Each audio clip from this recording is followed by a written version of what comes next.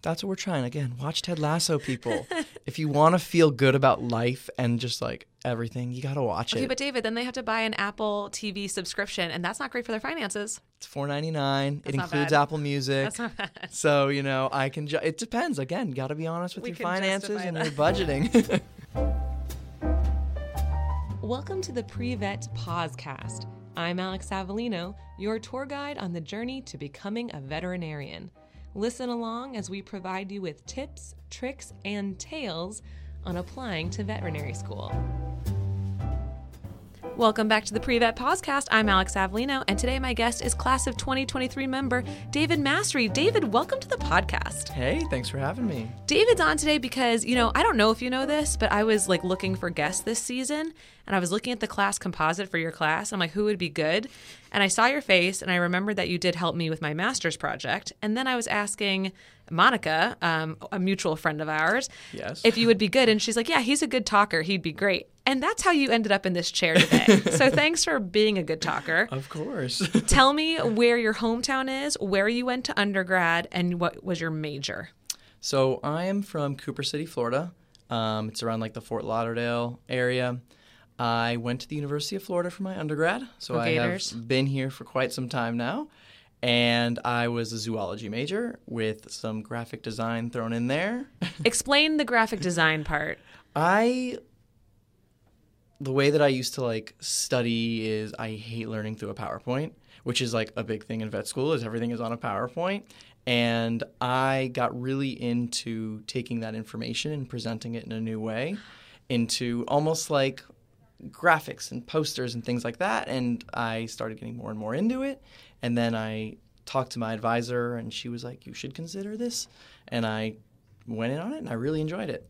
So are you telling me that when you study, are you creating new study guides? Are you adjust it? How does it work? So it depends on the class. I don't always do it. If it's a giant class and it's just a bunch of information, I can't always make it pretty. But for a lot of them, especially the more elective courses, I will usually make a more aesthetically pleasing study guide, if you will, that is something that I really enjoy because it's not just useful for the class and the exam, but also in life when I graduate and I've forgotten the things that I once knew. That's and I can cool. just quickly reference it in a nice aesthetically pleasing way. Do you ever share them with your classmates? Sometimes. It depends. It depends because why? Well, by creating things, you're assuming that everything on there is exactly the way that the course presents it. So I would hate to put something and I give it to the whole 120 person class, Right. and then someone finds a thing there that they get wrong on an exam, and that's why. So it always goes out with the disclaimer that this is made by a second year, third year student. Can I share why I asked that question? Yeah, please do. I projected. I'm like, oh, he doesn't want to share it because he wants to keep the good information to himself. Because that's how I would think. Because I'm competitive, so I'm like, Yeah. oh, he probably doesn't want to share because of that, and you're not sharing it because you don't want them to fail or do Yeah, wrong. I'm not very competitive with my class. Good for you. Grades are super important, especially if you want to go down the specialty pathway, but I learn what I can. I prioritize it, and whatever I get is what I get. I love that. Speaking of specialty routes, what do you think you want to end up doing in veterinary medicine? I really like emergency medicine. I have not committed to specializing in it.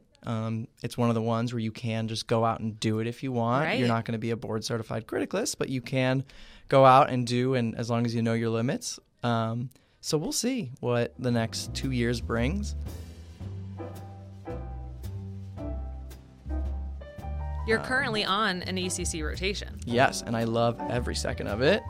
And I'm glad that you brought up that students could become like an ER vet without becoming specialized, and you can make great money For sure you can. as an ER and veterinarian, and you're very much invested's a great word for this, in understanding finances. Yes. Let's talk about that. Yeah. Now, So and which part of it? Yeah, right. So as we were coming over here, we were kind of talking about how you have the notion that you maybe have different perspectives than some of your classmates do. Yeah. And, there could be folks who completely agree with David and he hasn't heard those perspectives, but it's great to have as many folks on the show to talk about different things. And one of the things that you and some of your classmates could differ on is your understanding of finances. So tell me what you've noticed about maybe some classmates and you're like, oh, I wish they could understand this a little bit better.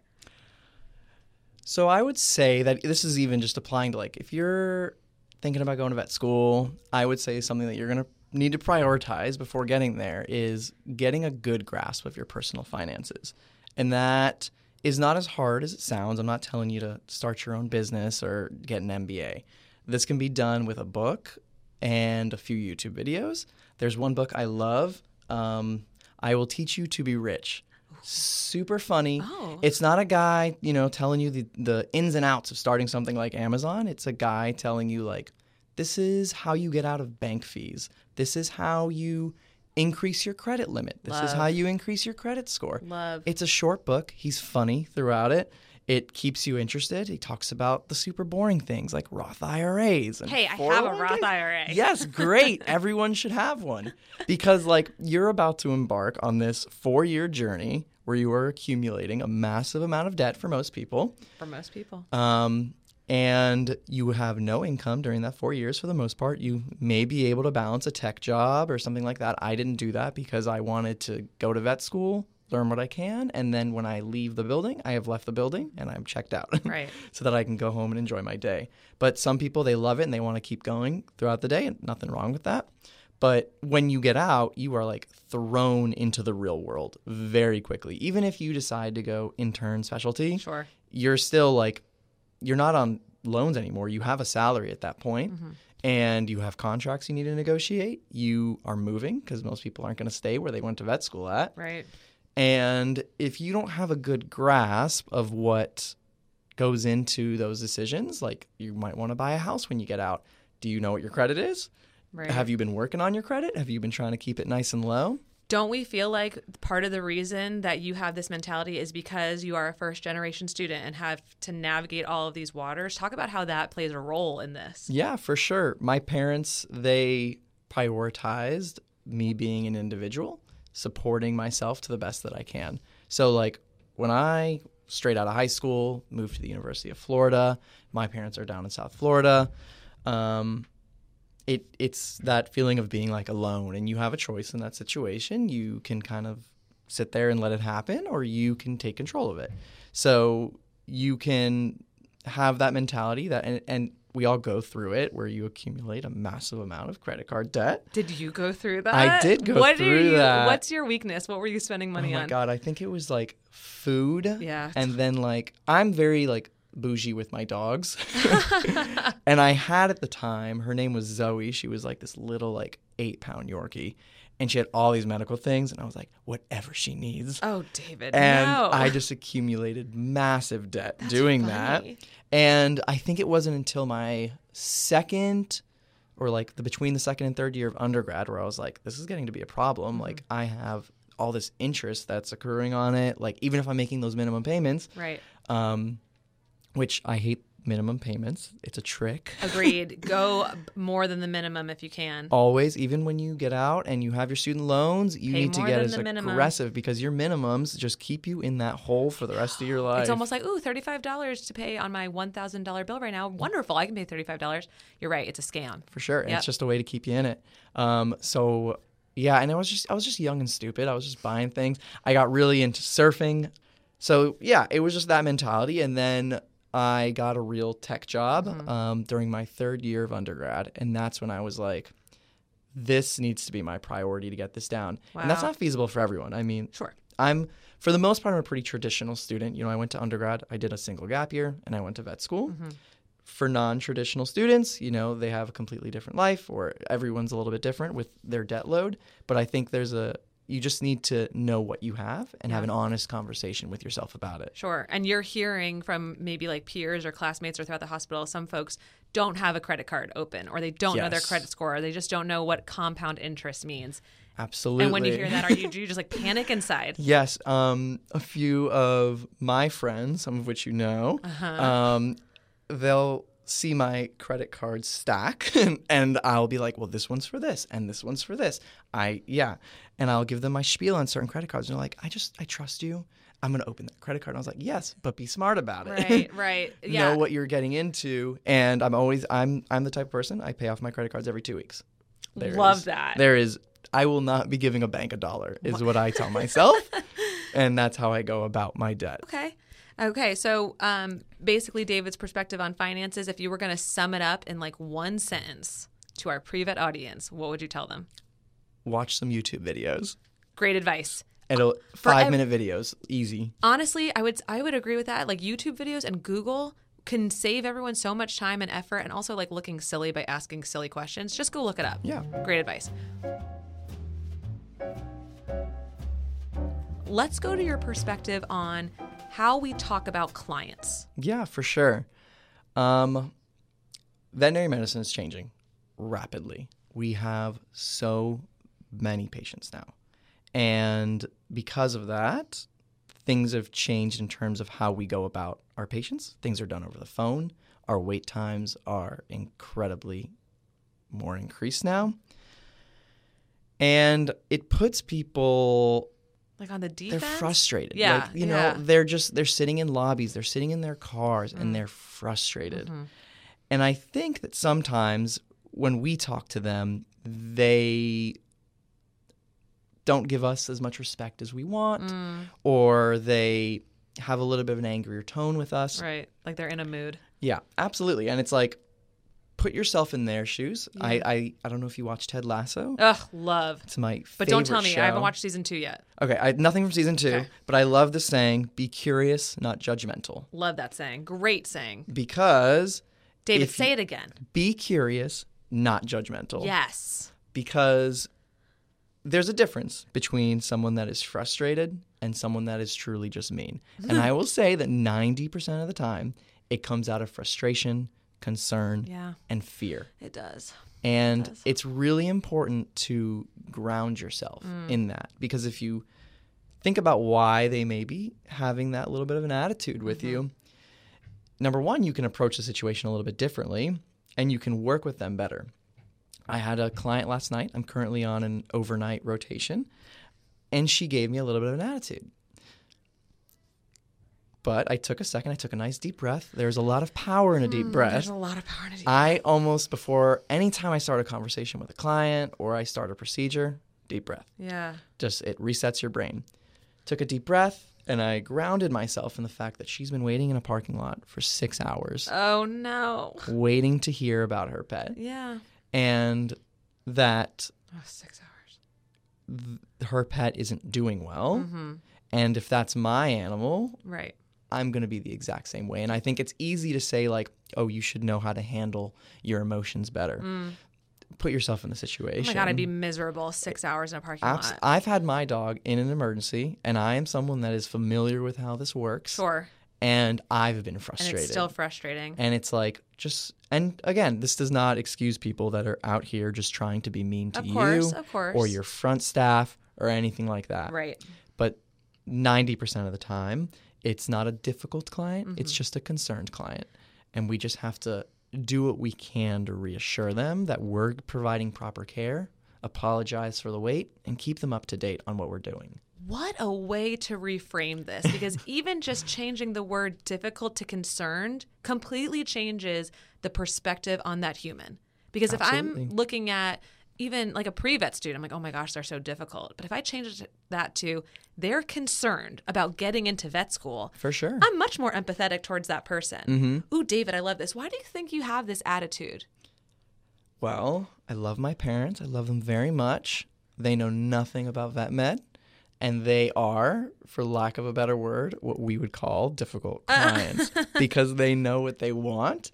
And my parents are not bad people. They're just, it's frustration. It's not knowing things. So it's me growing up with that and understanding where that comes from. Yes. And that if you just try and level with people, put yourself in their shoes, you get a lot better of a response. What you're talking about here is like next level cognitive functioning. Not everyone can do that. Some of us are at that like caveman survival mode, like day in and day out. So I love that you're able to recognize some strategies, provide us with some ideas, take that deep reset breath, reframe how we're calling people. I love this. It feels very much like assuming the best in the clients.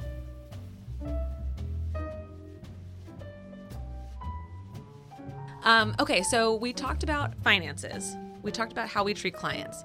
I'm a rule of threes girl. So what's one more topic or a perspective that you're passionate about that you think might be a little bit different than some of the other folks around you? Okay.